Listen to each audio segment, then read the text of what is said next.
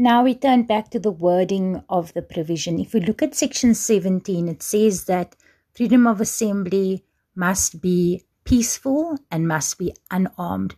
So the next question that arises is what is meant by peaceful and what is meant by unarmed. So I want you to imagine that we're sitting in the lecture room and I point to one half of the lecture room and I say, they're involved in a protest, but they don't get violent. And I point to the left side of the lecture room and I say they are involved in the same protest, but they get violent, right?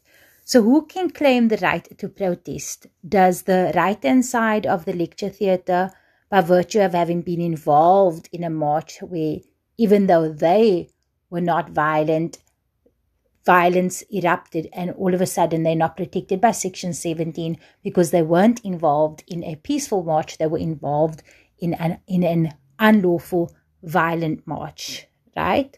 And we know that the left side of the classroom will not, or of the lecture theatre, will not be protected under section 17 because they were not protesting peacefully and unarmed. So the question becomes, what happens to the other side of the lecture theatre? What happens to those students who were protesting peacefully but who managed to get caught up in a march that was violent? And what the Constitutional Court says is that the right to protest is a right that entitles the holder to protest. It belongs to the holder of the right.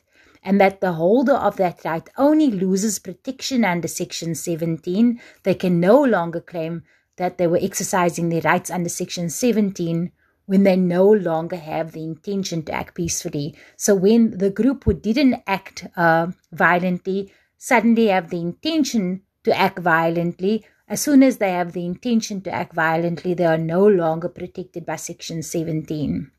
Now, I'm not going to get into a long list of case law around what constitutes violence for purposes of section 17.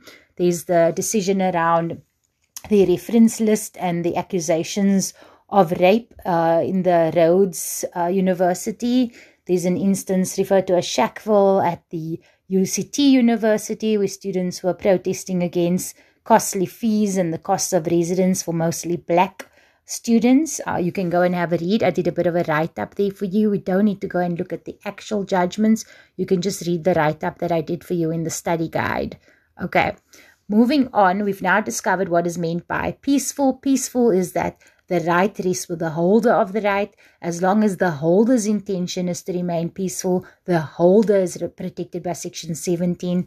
If the holder has the intention to be violent, then the holder no longer has the protection of section 17. But now what is meant by unarmed? So there's nothing in our law that refers to what is meant by unarmed like we have when it comes to peaceful and unpeaceful marches.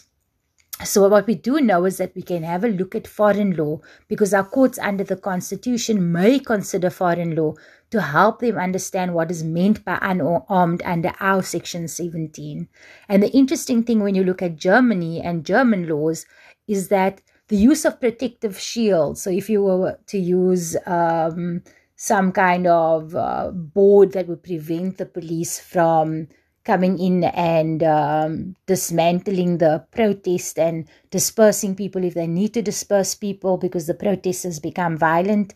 If you use any kind of shield while protesting, or even if you use a mask while protesting, in Germany, using that shield or using that mask would count as being armed because of the level of aggression that comes with it.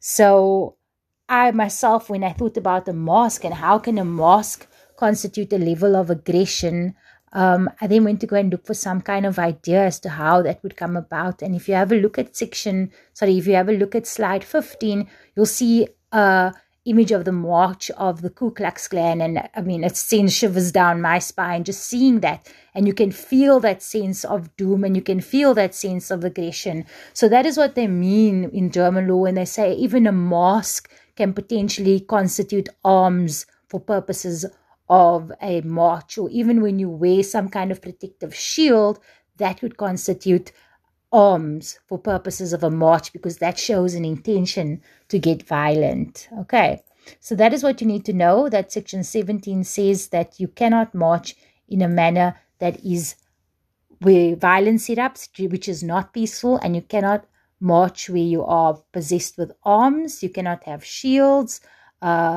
Potentially, you cannot have masks. So under our Regulation of Gatherings Act, you already can't have masks, but that is more to prevent the police from being able to identify you if some kind of violence breaks out. So under the Regulation of Gatherings Act, which is the law in South Africa that regulates protests under the South African law, under that act, you're not allowed to have masks, to wear masks to disguise your facial features. And the Regulation of Gatherings Act also says that you're not allowed to wear firearms, but it goes beyond this, and it says that you're not allowed to have firearms or to have objects that resemble firearms. So if you're in the midst of a march and a whole lot of you are carrying toy guns, or you carrying toy guns, that could constitute arms for purposes of Section 17. And by virtue of carrying those toy guns, you are no longer protected by Section 17 because you're no longer marching unarmed, right? Because that can be mistaken for a dangerous weapon.